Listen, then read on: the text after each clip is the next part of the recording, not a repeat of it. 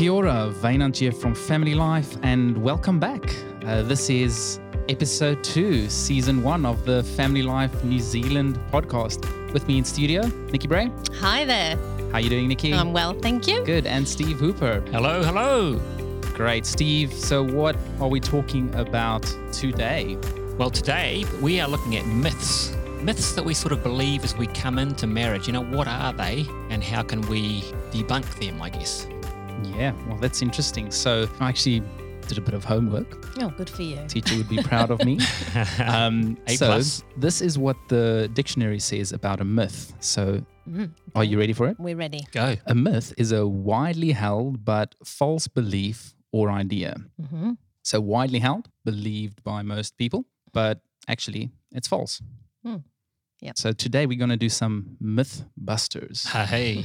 And I think this is an interesting one for me because I remember my first time I attended Weekend to Remember. This is actually one of the sessions. And I remember sitting there thinking, oh, wow, yeah, I can see that I subconsciously held on to some of those ideas. I wouldn't say it out loud, but it's sort of stuck away there in your subconscious and it influences our expectations on our partners. So it's interesting. I think we're going to go through a few of them. We've gone ahead and printed a list of, there's about 15, 20 on here. So we're going to touch on a few of them today and see what it's like. Jesus actually talks about the truth setting you free. And if I had to tie this into the myths area, I think often we are kept captive by the lies we believe. And those lies influence our actions and how we respond to our partners. We go into marriage and we think we've got it all figured out, but it's like Mike Tyson says, everybody's got a plan until they get punched in the face. Okay.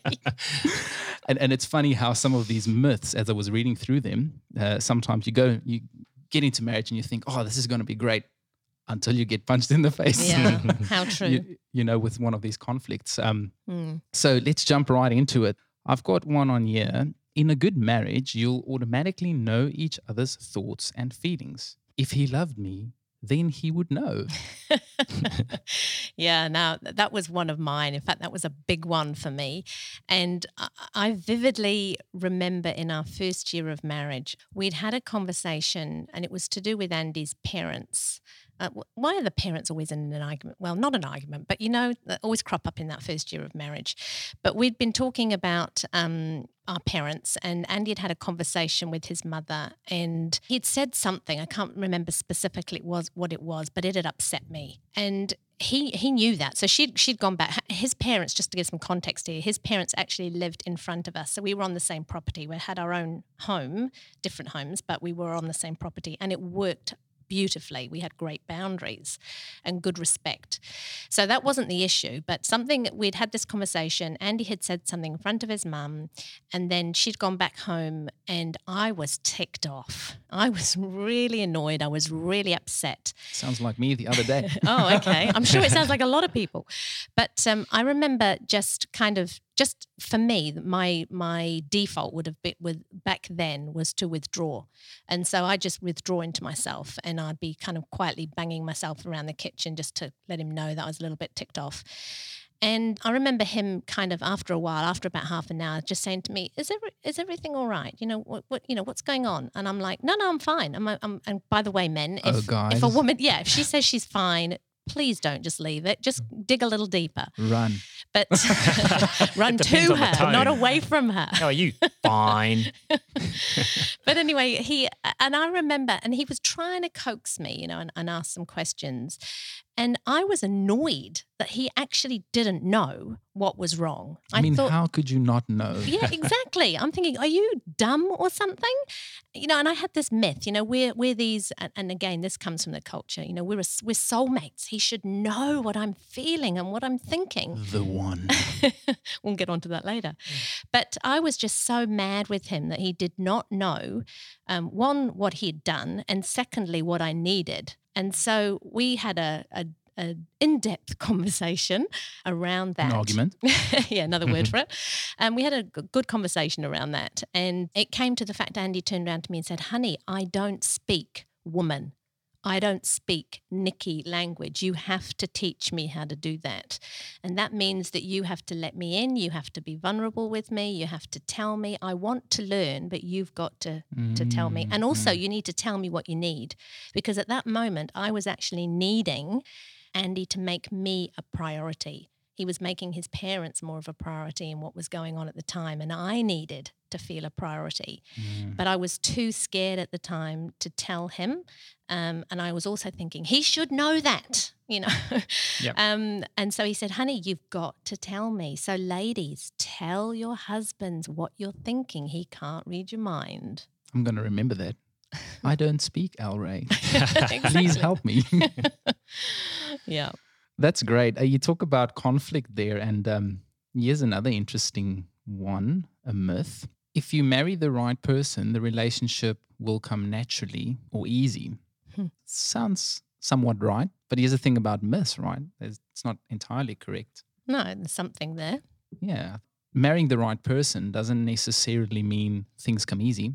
No, and also, I mean, I'd turn that round and say it's not so much as marrying the right person, because who is the right person? Exactly. It's actually about us becoming the right person, and that's a lifelong journey. Yeah. And is there one? I mean, I know in the media and in movies, it's portrayed out there that you mentioned soulmate before, Nikki. And yeah, a lot of the movies and things seem to portray that there is one right person out there for you. So You all mean you there have isn't? to do, well, I'll get to that.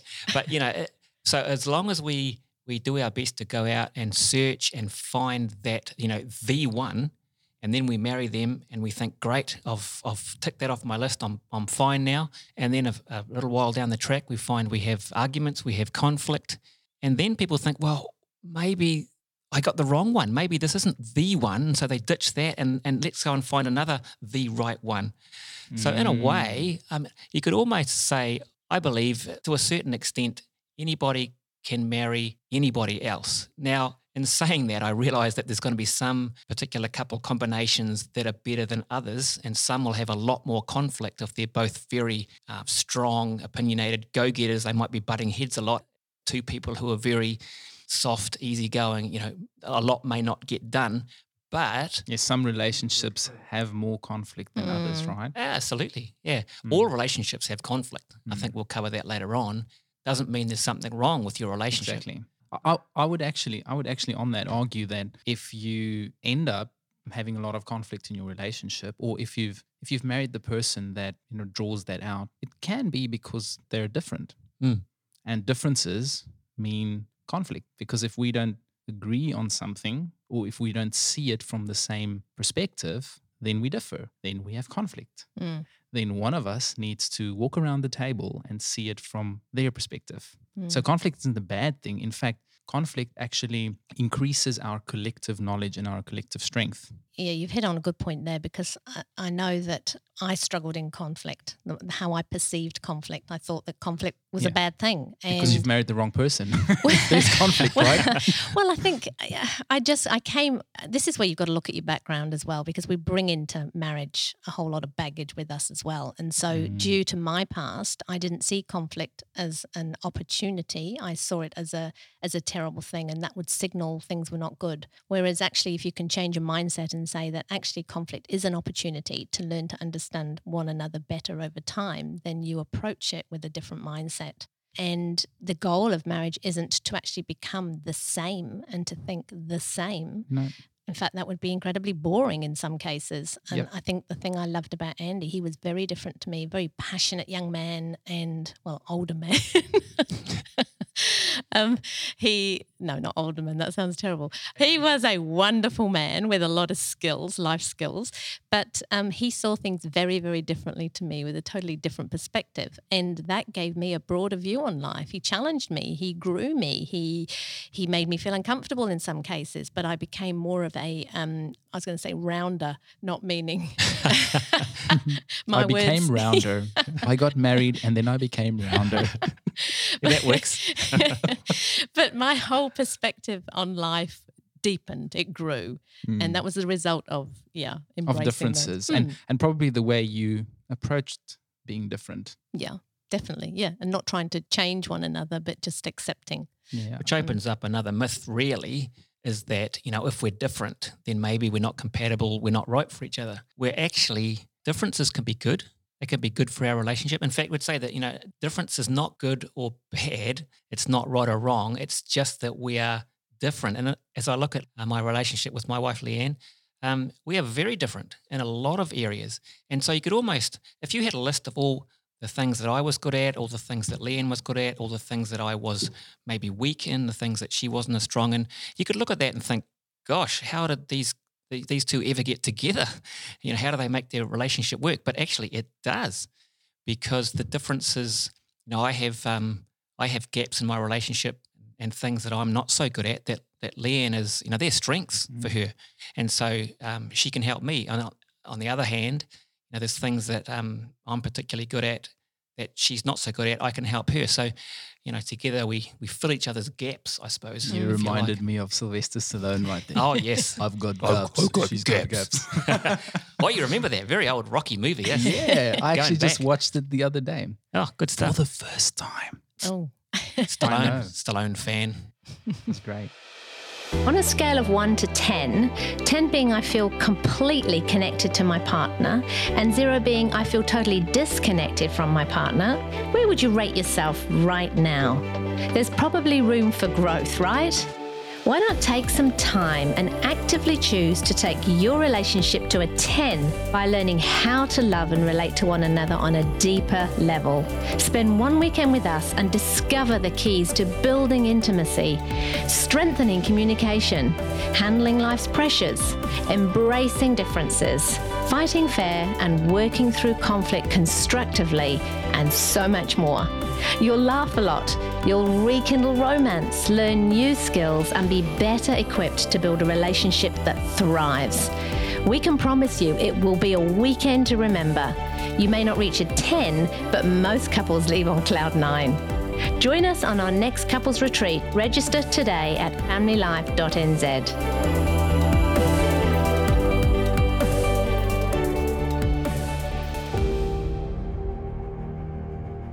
We're all familiar with mentoring. It's all about sharing knowledge, skills, and personal experiences to guide another person towards reaching their full potential. It's about investing your time and talents to make a positive difference in the life of another. In a nutshell, it's discipleship at its best. Marriage mentoring is exactly the same, except you're doing it as a couple and you're doing it with a couple. At Family Life, we run an outstanding program to train you to be exceptional marriage mentors. We equip you in the art of asking skillful questions, which then help younger couples grow together and do marriage well. Become a marriage champion for others and register today for our online training at familylife.nz. Here's another one. Ongoing conflict indicates your marriage is in trouble. All issues need resolving. And I guess that leads on a little bit from what you were saying before, Vane. But with that one, I do think that is a myth, because a lot of people do think if we've got an issue coming up, then we've got to resolve it. We've got to get to the bottom of it. But actually, research shows that that is not the case. So Dr. John Gottman, who is the guru at the moment for marriage research and statistics. The Love Lab. Yeah, the Love right? Lab, exactly.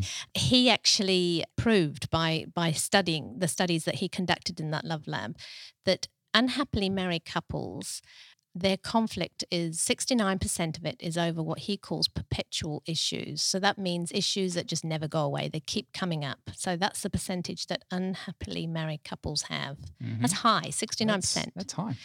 Then they did a study on those that were happily married. And what do you think the percentage was for those of perpetual issues? Probably not that many. No, you'd think so, right? But it's actually 69%. It's exactly the same. So that tells us that it's not about the actual resolving the conflict. It's how we treat one another while we're having those discussions. Well, that's fascinating. And isn't that just, I guess, God's sense of humor? Because he created marriage, right? He created people to be married, man and woman to be married, but he also created us different. And then 69% of the ways we are different But will Cause always be conflict. differences. Yeah. So we'll And isn't that liberating? Because I remember thinking we had issues that kept coming up, and I would often look at our marriage and I'd think, we're not getting any better at this. We were arguing about this 2 years ago, 3 years ago. And then when I learned that statistics, it was so liberating because I thought, you know what? This is always going to be an issue for us because Andy, the one I'm particularly thinking about is our relationship with time. Andy was always running late. And I always say to people, don't use the word always. But in this case, he was always running late.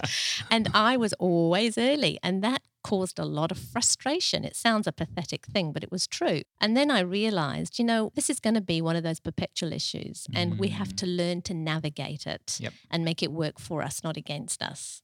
Yeah. What about you, Steve? What's a perpetual issue you've had? For us, it's probably parenting is a big one for us. And I know that's another myth too, that a lot of couples think, we're having struggles in our relationship. Maybe if we have a child together, we'll grow close together. Okay. So there's another myth. Having kids will bring us closer together. Well, it can. I need a buzzer button. That's right. I mean, let's not get it wrong. Be honest here. Kids are wonderful things, and we certainly encourage people to have children. And boy, we learn a lot as parents, don't we? I used to think that God gave us kids so that we could help them grow up. I think it was the other way around, because I look at how much I've learned over. We've got a 21-year-old and a 17-year-old. But some people do think that, the perpetual issue you talked about, Nikki, let me answer that first. Yeah, it was parenting for us because I tend to be a little bit more laid back. We had rules and we had boundaries and we stuck to those and they were clear and our kids knew the difference between right and wrong and we raised them that way. But myself being a little bit more laid back, I could tend to be a bit more lenient, whereas Leanne, she is the rules are the rules and so you got to obey the rules. And so she would tend to be a little bit more stricter on some things than I would. For example, when our son was small, maybe 3, 4, 5, even before that, he used to climb everything. We went to, for one example, we went to a friend's wedding when he was 2 years old. We'd got to the car park, we were hopping out and we turned around and where's our son? Where's Nathan? We looked all around, couldn't find him anywhere. And then we looked up and here he is at the top of the flagpole. He just shimmied up this flagpole. I'm thinking, awesome, go for it. See how far up you can go. That's me. Whereas Leanne's thinking, you got to come down, you'll hurt yourself, you'll fall. So it's just those two different parenting approaches. And for us, we've realised, as Nikki said, it's one of those perpetual issues that is not going to be solved overnight, if ever.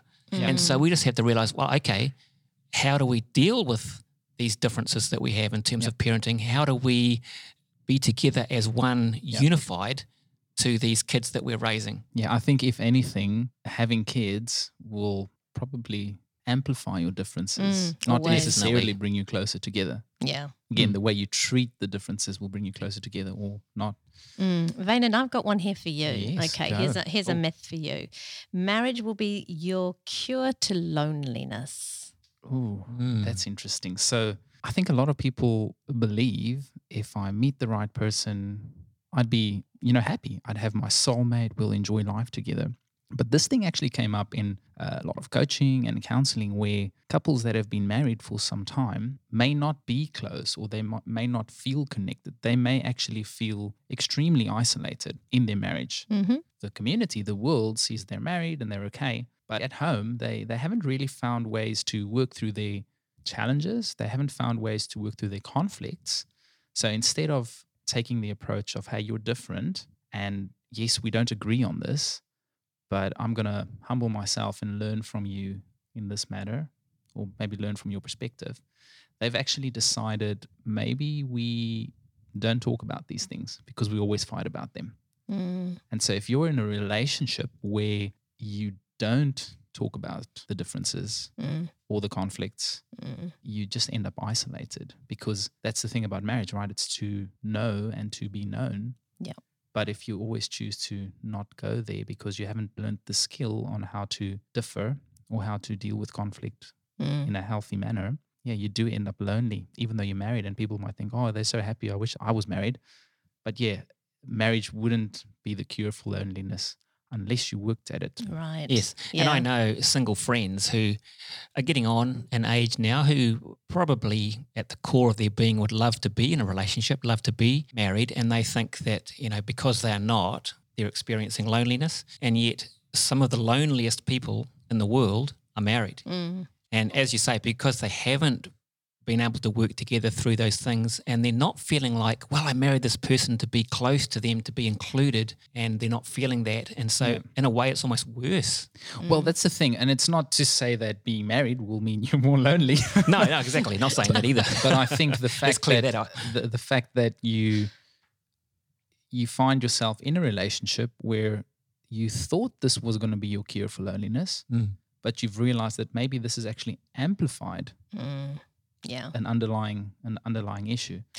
Can we change tact here just slightly? And I just want to pose something to Steve about a myth that I think is huge today. I see it a lot in our culture out there, and that's what we call the 50-50.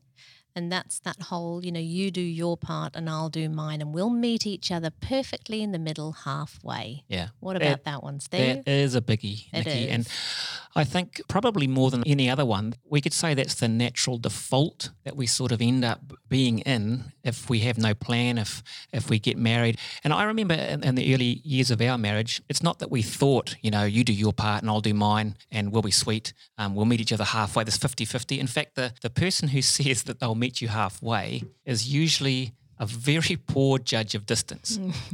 Because, love that one. where is halfway? How can you possibly tell? Yeah. If I've done my 50% of, say, the housework, and then I look at Leanne and I think, well, I don't think she's done her 50%. So what happens in a relationship like that? And this is the natural default, as I said. So people come into a relationship even without thinking about it, and they think, well, I'm doing my part, but they look at their partner. And of course, we always tip the scales in our favor. We always think that we are doing more than the other person. Yep. So we look at what we're doing, we weigh that, we compare to what they're doing, and we think, well, they're only doing 40%. Okay, well, stuff that. I'm only doing 40% too. And then what happens is, well, you look at them and think, now they're only doing 30. So it sort of becomes a 30%, 20%, until you find yourself in a relationship where no one is doing very much for the other person It's that at all. scorecard thing, right? Yeah, and Yeah.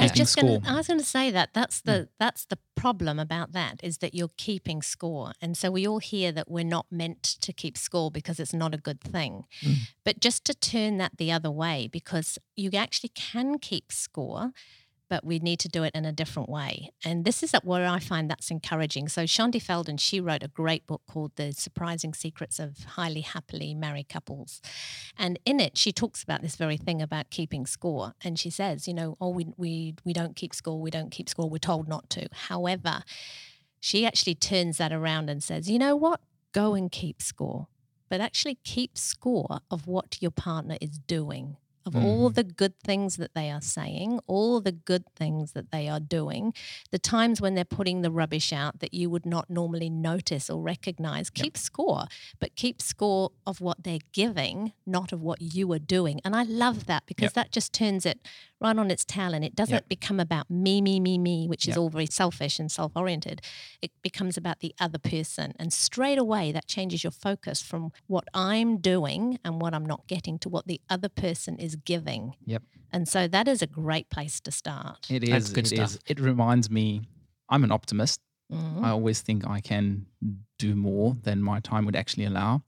So let's just say I don't always do everything that I plan to do, but I do most things, and I plan lots of things and I accomplish many of them. So one of these things that I was supposed to do or agreed I would do, I didn't do the other day. So Alra was upset, which she had reason to be. I should have done what I was going to do. And we had this conversation, and I remember going there saying, hey, but wait a minute. And we started talking about the things that I do.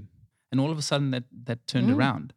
And I realized in that conversation, the focus had been what's not been done. Yeah. The focus had been not necessarily keeping score in that sense, but focusing on what hadn't been done. And I don't think naturally we are wired to keep track of the things that have been done. We don't keep track of the good things. We only observe the things that are out of place. And yes, sure, the first thing there is to own, oh yes, that's out of place. I should have done that. But just to maybe change that perspective of saying, Yeah. hey, that's not the only thing. No, and That's that happening actually here. can be a game changer because Yep. I've been mentoring this young couple and gave them this concept about a month ago and said, just get a notebook each and just keep score of when you notice what they've done well. Even the little things, made me a cup of tea, kissed me goodbye as he went out the door. Just those tiny little things gave me a phone call or whatever, and just keep a running track of all those things. And she said, it's actually been incredible. Both of them, actually, they said it's just lifted the whole tempo, the whole atmosphere of our relationship. And we're actually noticing more.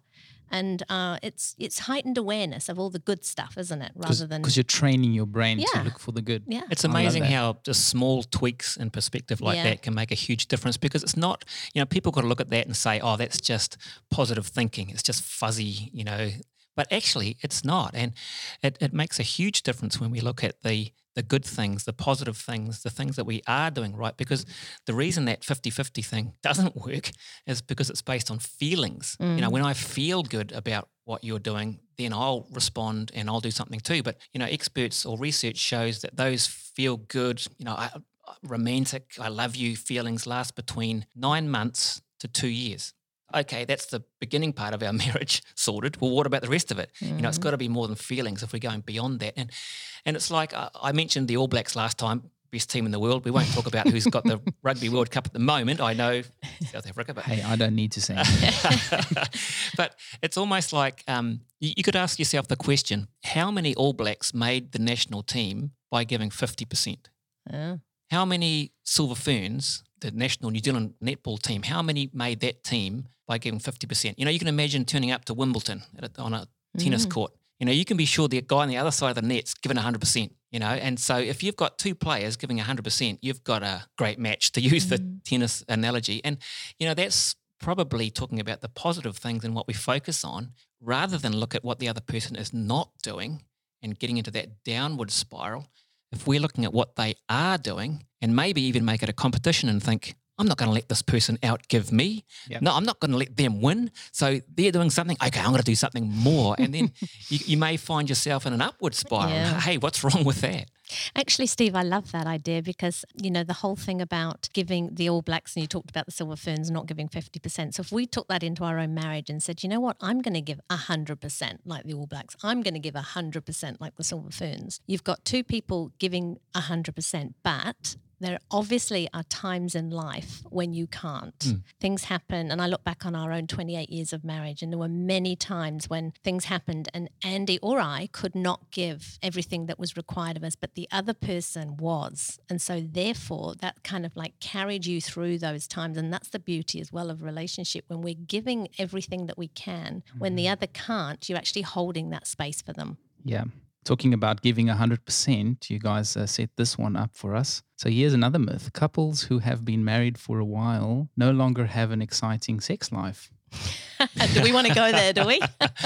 Oh, that's a good one. I like that one. 50% or 100%, Steve? I actually think the opposite. Because when you first get married, it's all new and nobody is an expert in this area, straight off. And so I've found, well, speaking of our own relationship, that this area has actually improved and got better over time rather than gone down and got worse. So if we're myth busting, I'd myth bust that one right there. And I would too, Steve. I mean, to be vulnerable, I don't think we were very good in this area when we got married, and I would take a lot of that responsibility myself. And so I found that better sex happens when you've got great trust and you're able to have great vulnerability with one another. You have total oneness that we talk about at our weekend, remember, and that only happens over time. And trust is the foundation of good sex. And so, yeah, it's a process. It's about learning one another's likes and dislikes. It's about having those really deep conversations that are tricky to have. And you can only have those when you feel your heart is safe with the other person. And so I would look back and say, you know what, the latter